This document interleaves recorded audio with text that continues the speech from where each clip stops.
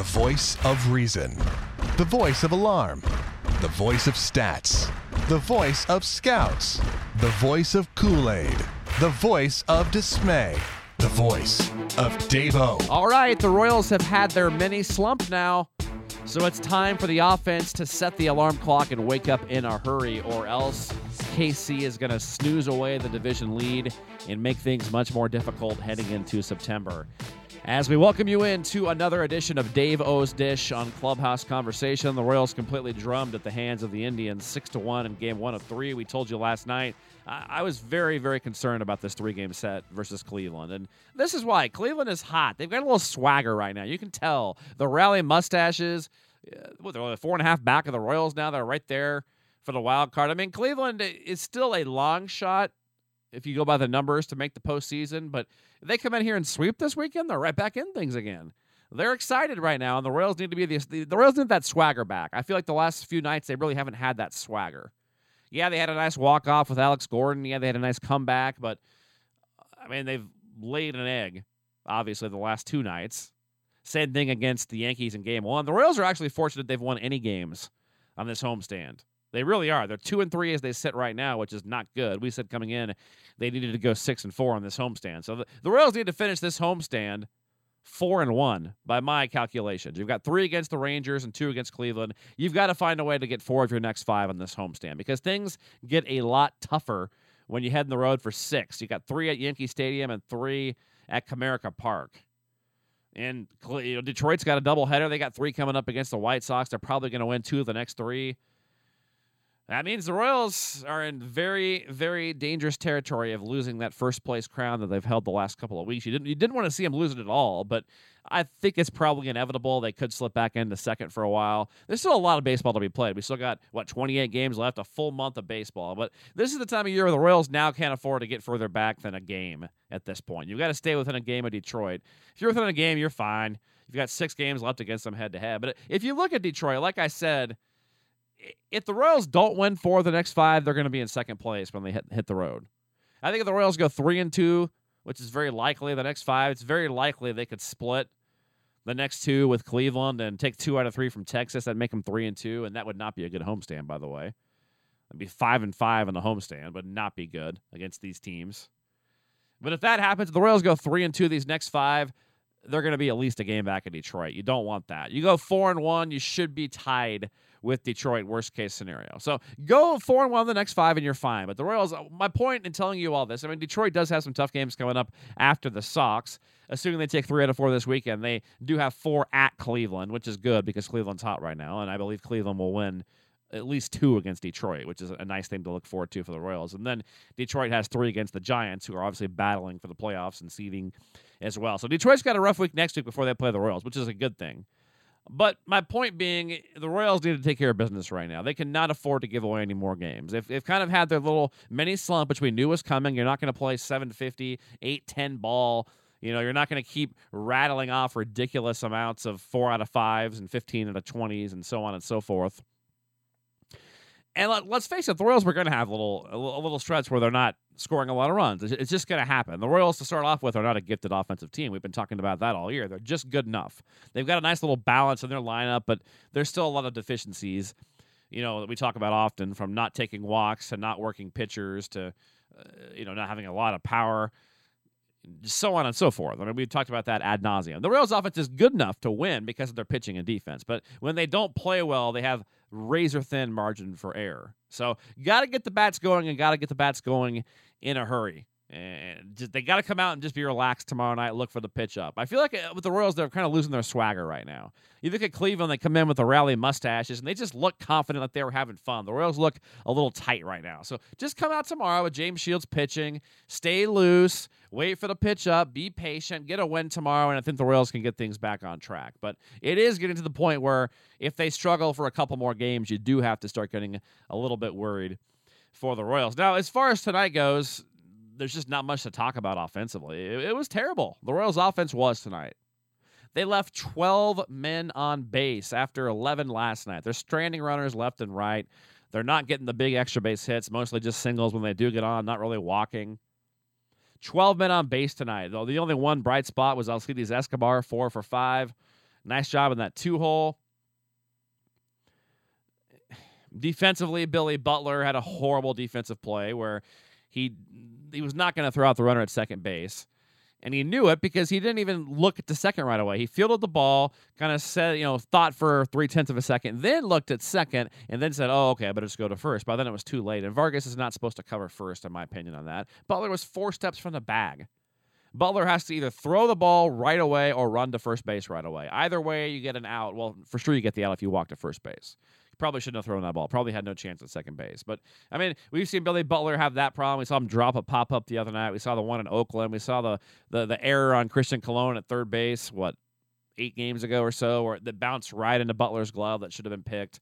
It's to the point Eric Hosmer does start his rehab tomorrow. They say 20 at-bats. I would expect Eric Hosmer to join the Royals when they head out on this road trip. I do think that's going to happen. At the latest, by the time they go to Comerica Park in Detroit, the second part of that road trip. So it'll be nice to get Haas back. We're starting to see, like I said, Billy Butler's done an admirable job filling in at first. He really has. He's been better defensively than I thought he would be for the majority of that time, not playing that position for so long. So I'm not trying to bash Billy Butler here. I'm just saying the Royals, if they're not scoring runs, we're seeing again that they have razor margin for error out there. And Eric Hosmer is considerably better defensively. So the Royals need him out there at first base, and they'll get him back a little bit sooner than I thought. I thought it'd be about September 10th. It's looking more and more like it'll be about the 5th or 6th of September when we see Haas return to Kansas City. Now, pitching-wise, Jason Vargas battled, didn't really have it again tonight. I say again, he only gave up 2 runs in his last outing at Texas, but did give up 11 hits that day. Today, another double-figure hit day. 6 innings, 10 hits, 4 runs, 5 Ks, no walks. Vargas struggled. Teams that really stay to right field against him and just basically sell out to right field, when I'm talking about right-handed hitters, or teams that just take it to the opposite field against him, period, seem to really hit him pretty well. It's something that's slightly concerning, because you would think some more teams are going to start doing that. You've seen Detroit do that this year, Texas, Oakland, and now we saw Cleveland tonight. So that's something that the Royals will have to make adjustments to with Vargas going forward as teams continue to just opposite field him to death. Scott Downs comes in. Don't really trust him, as the Royals bullpen now becomes a question mark outside of 3 pitchers. Even 6 weeks ago, you had Francisco Bueno was lights out. You had Aaron Crow was still doing pretty well. And you acquired Jason Frazier a few weeks back. You think he's going to be really good, and he was his first few outings, but he's been kind of shaky since then. The Royals bullpen, between Bruce Chen, who we talked about last night, he'd either be DFA'd or put in the DL, most likely, or they could try to keep him. They had 2 options. They chose the option of moving on from Chen. It was the right one. I'm sure it's tough for the Royals and for Chen. I hate to see him go. He's in a lot for this organization, so I want to thank Bruce on the 0.00001% chance he's listening right now. But they made the right move by bringing up another arm, being proactive. You can't afford to risk having Bruce Chen come into a meaningful game, as we talked about last night. But even getting rid of Chen, Lewis Coleman comes in a scoreless inning, but did walk somebody with a K. He's been good at Omaha, ERA in the mid-3s, not great. And he's been bad in Kansas City. He left a couple pitches up tonight that weren't hit. That breaking ball still staying in the middle of the plate. I don't know what to think of Coleman right now. One of my favorite guys the last several years since he came up through Wilmington after we took him from LSU. But I'm a little nervous about Coleman. Downs I don't trust at all. And Bueno, who we mentioned had been lights out, is now getting lit up on a consistent basis. And his spot in the playoff roster is now appearing unlikely if the Royals make the playoffs. I don't believe Bueno will be on it. His spot next year is now very unlikely.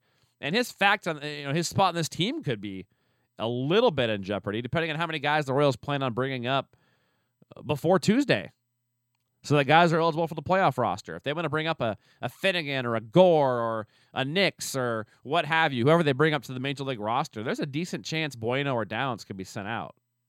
And Bueno's been getting lit up, and that's too bad too. Another one of my favorite guys. But you look at his outing tonight: 2 hits, 2 runs, a home run. And Bueno's now allowed 2 earned runs or more in 4 of his last 5 outings. None of those outings longer than an inning and 2/3. So he's allowed 2 runs earned in 4 of his last 5 outings, not getting the job done, as Bueno's ERA is well into the 4s now. It'll be interesting to see what the Royals do to make a move for some of these guys up at the Major League level. Bueno out of options, of course, and you could probably get away with sneaking him on the roster for a few more days to keep him on the September roster if you'd like, but the 40-man space things becomes an issue at some point, although I guess there's still quite a few guys they could move off, such as Aaron Brooks, Casey Coleman, etc. We'll see what happens, though. I wouldn't be surprised if there's one more little move made this weekend to get a major league arm in that bullpen, because for as loaded as we thought it was, and in the grand scheme, it's still a damn good bullpen. It's still the best in baseball, but that's because of those three guys in the back. Outside of those three guys in the back, it's like you go from all-star, all-star, all-star to 4A, 4A, 4A, minor league. It's like you almost, it really is like you go from all-star to fringe major leaguers to the middle relief guys on that bullpen. So that's somewhat of an issue. And like I said before, that'll be largely remedied in the playoffs by having Guthrie and or Ventura available in that bullpen, or a guy like Liam Hendricks will help out a lot as well. So there are some guys that can step in, but for the moment being, the Royals bullpen is a little bit leaky. But of course, the offense needs to wake up. That's the main thing. If the offense wakes up, the middle relievers are not near as important, with the back end being as strong as it is and with the rotation being as strong as it is. We just seem to be having the bullpen magnified more when the Royals aren't scoring runs and they're thus getting behind. So we'll see what happens. It's James Shields against Trevor Bauer tomorrow. TJ House, Danny Duffy on Sunday. The Royals have an edge the next 2 days. Not a giant edge, but they do have an edge. We're thinking between 55 and 60% both games as far as percent likely that the Royals win. Tomorrow's matchup worries me, as I told you last night.